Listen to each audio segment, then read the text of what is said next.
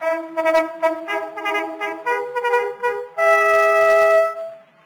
other side of this sample Columbia record affords the best possible evidence of the quality of Columbia recording. It demonstrates the faithfulness of our reproduction of the singing voice, and it is typical of the quality of every record in the entire Columbia list. The standard price of 10-inch Columbia double-disc records is 65 cents. As an interesting experiment, as well as a demonstration of the Columbia process of recording instrumental music, now one important point to remember: Columbia double-disc records may be played on either Columbia or Victor machines, and they will unfailingly outwear any other record. It seems rather obvious to us today that the disc records would always have two sides, but you know what? They didn't. The story behind such an apparently simple idea was fraught with the usual patent wars, false starts and stops, and the appearance of a bevy of talented, even tragic inventors on 3 continents. Ademor Napoleon Petit might have been a rather petite in physical stature. He only stood 5'3". But he might have also been linked to his idea of the Petit typewriter. But he was pretty big on ideas, and his most lasting legacy was the two-sided record. Welcome to Dead Wax 78. I'm your host, Sean, and we're going to talk about all these old-time pioneer recording people. And today, it's Ademor Petit. Ademor Petit, also known as Adam, Ademor, and Napoleon Petit, was born in Fraserville, Témiscouata County, Quebec, on March 13, 1865, the son of Léon and Delia Bousquet Petit. And in the mid-1870s, the family moved to Chicopee Falls, Hampton, Massachusetts. Now, unfortunately, Delia died in 1877 at the age of 33, giving birth to a daughter. The next year, Leon, who had worked for the land manufacturing, remarried to Phoebe Johnson. But in 1880, the 14-year-old Ademor and his brother Albert, who was 15, were working in a cotton mill. Ademor and Albert were looking for ways to escape from Chicopee Falls. Soon, they caught the inventing bug. In 1887, Albert was granted a patent for a bicycle brace. And by 1891, the brothers had moved to New York City, where Ademor applied for his typewriter patent. But typewriters were soon to be brushed aside from his life, as he embraced the work of Thomas Alva Edison and the possibilities for inventions which Edison had just opened wide up. Ademor went to work for Edison and patented improvements in his film projection, not just in the US, but also in Britain and France. In 1898, using Edison's name with the great man's approval, Ademor organized the Edisonia Company of Newark with brothers Albert and Arthur. They sold Edison brand brown wax cylinders. Here's side 1, Adelina Patti, the Jewel song from Faust, from the Gramophone and Typewriter Company, 1905. Oh,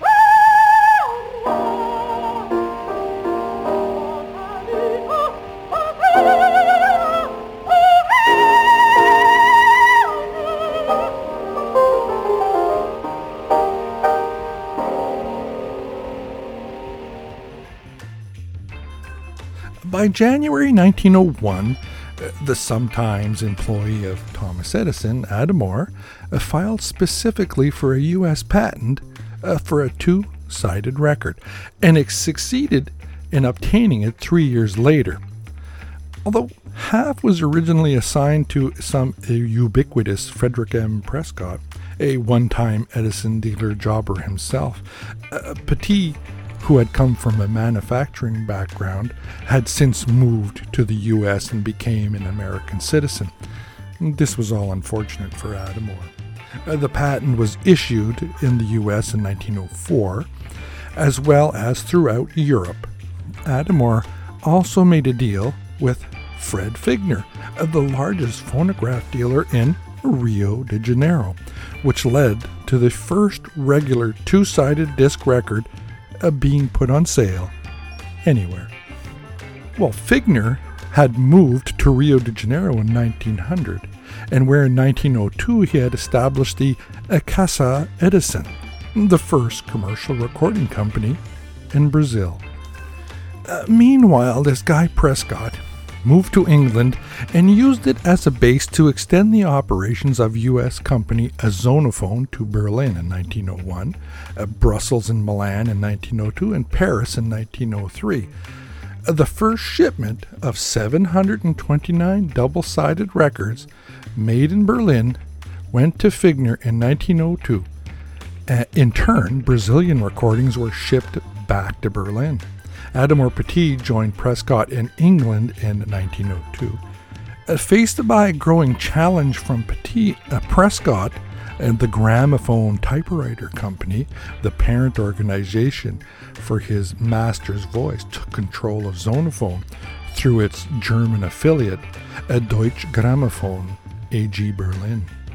The Gramophone and Typewriter Company was founded by William Barry Owen and Trevor Williams in 1897 as the British partner of Emil Berliner's United States Gramophone Company.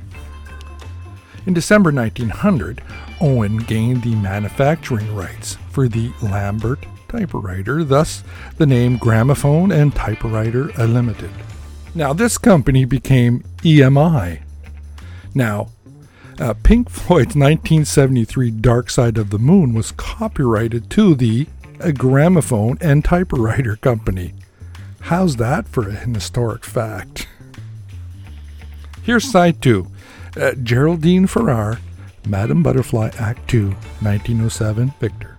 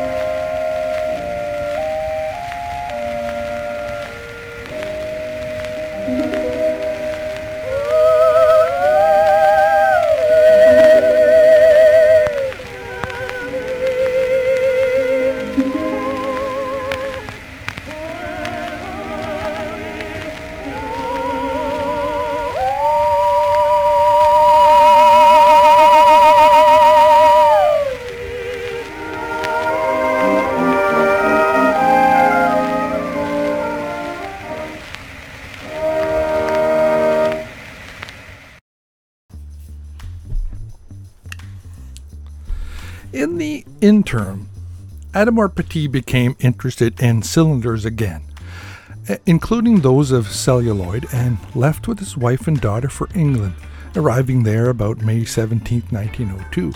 He helped Fred Prescott establish the new International Phonograph and Indestructible Record Company Limited of Liverpool, and for a while some black celluloid cylinders marked as made with Petit patent were put on the market with plaster cores.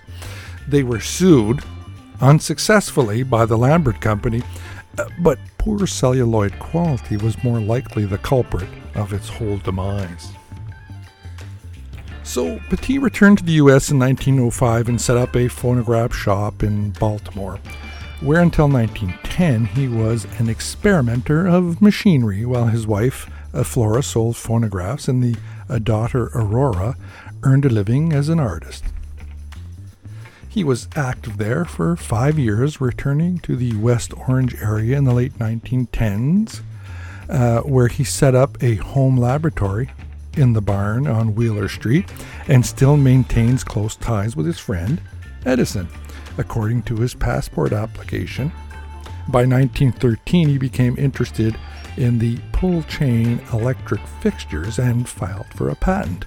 Then in February 1914, his mind turned back to disc record production, and he applied for 2 more patents, both of which his brother Albert would eventually claim. Da-da-da. The New York Herald described Petit at the time of his death as an inventor and formerly a special investigator for Thomas A. Edison. Petit had resumed his close ties with Edison by this time. Here's side 3. Sig Francisco La Paloma, 1904. And now we know that Sig was really Emilio de Gagorza.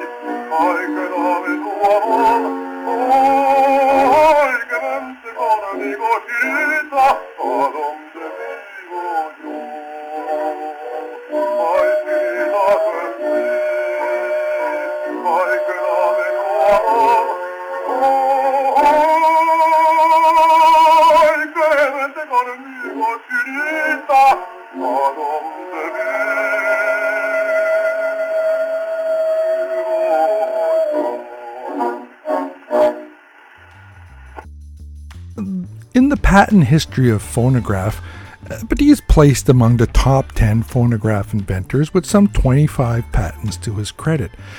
A keenly awaited letter regarding the last two of these patents from his Manhattan patent attorney arrived at his home at 54 Wheeler Street, West Orange, on the morning of Monday, June 15, 1914.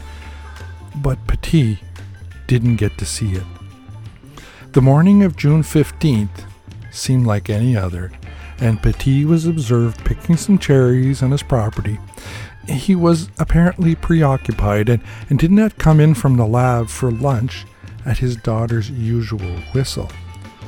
When Aurora Petit went out to report the receipt of the slightly delayed letter from his patent attorney in Manhattan, she found him resting in a chair with a .32 caliber pistol at his side and a suicide note addressed to his wife. It said, "I go to nothing." The doctor would say that he had been dead for several hours, and almost indecipherable excerpts from his death certificate is shown to say, "deceased by gunshot."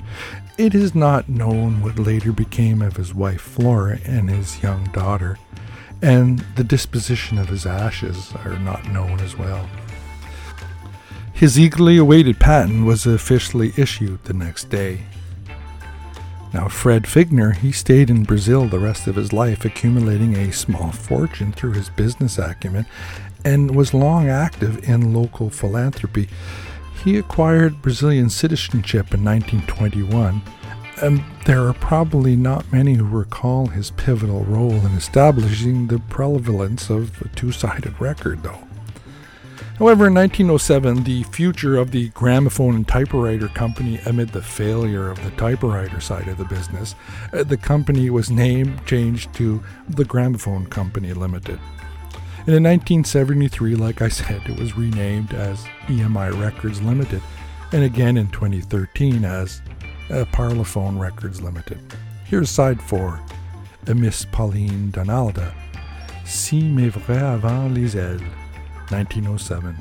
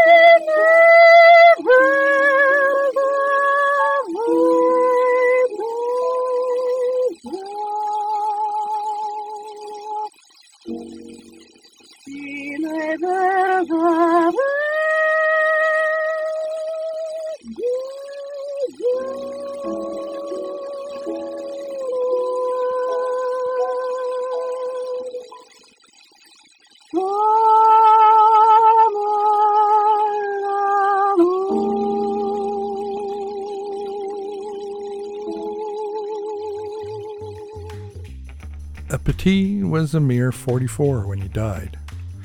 Wherever he went, he left a legacy. He had created the ability of 20th century music lovers to turn their records and play the flip side.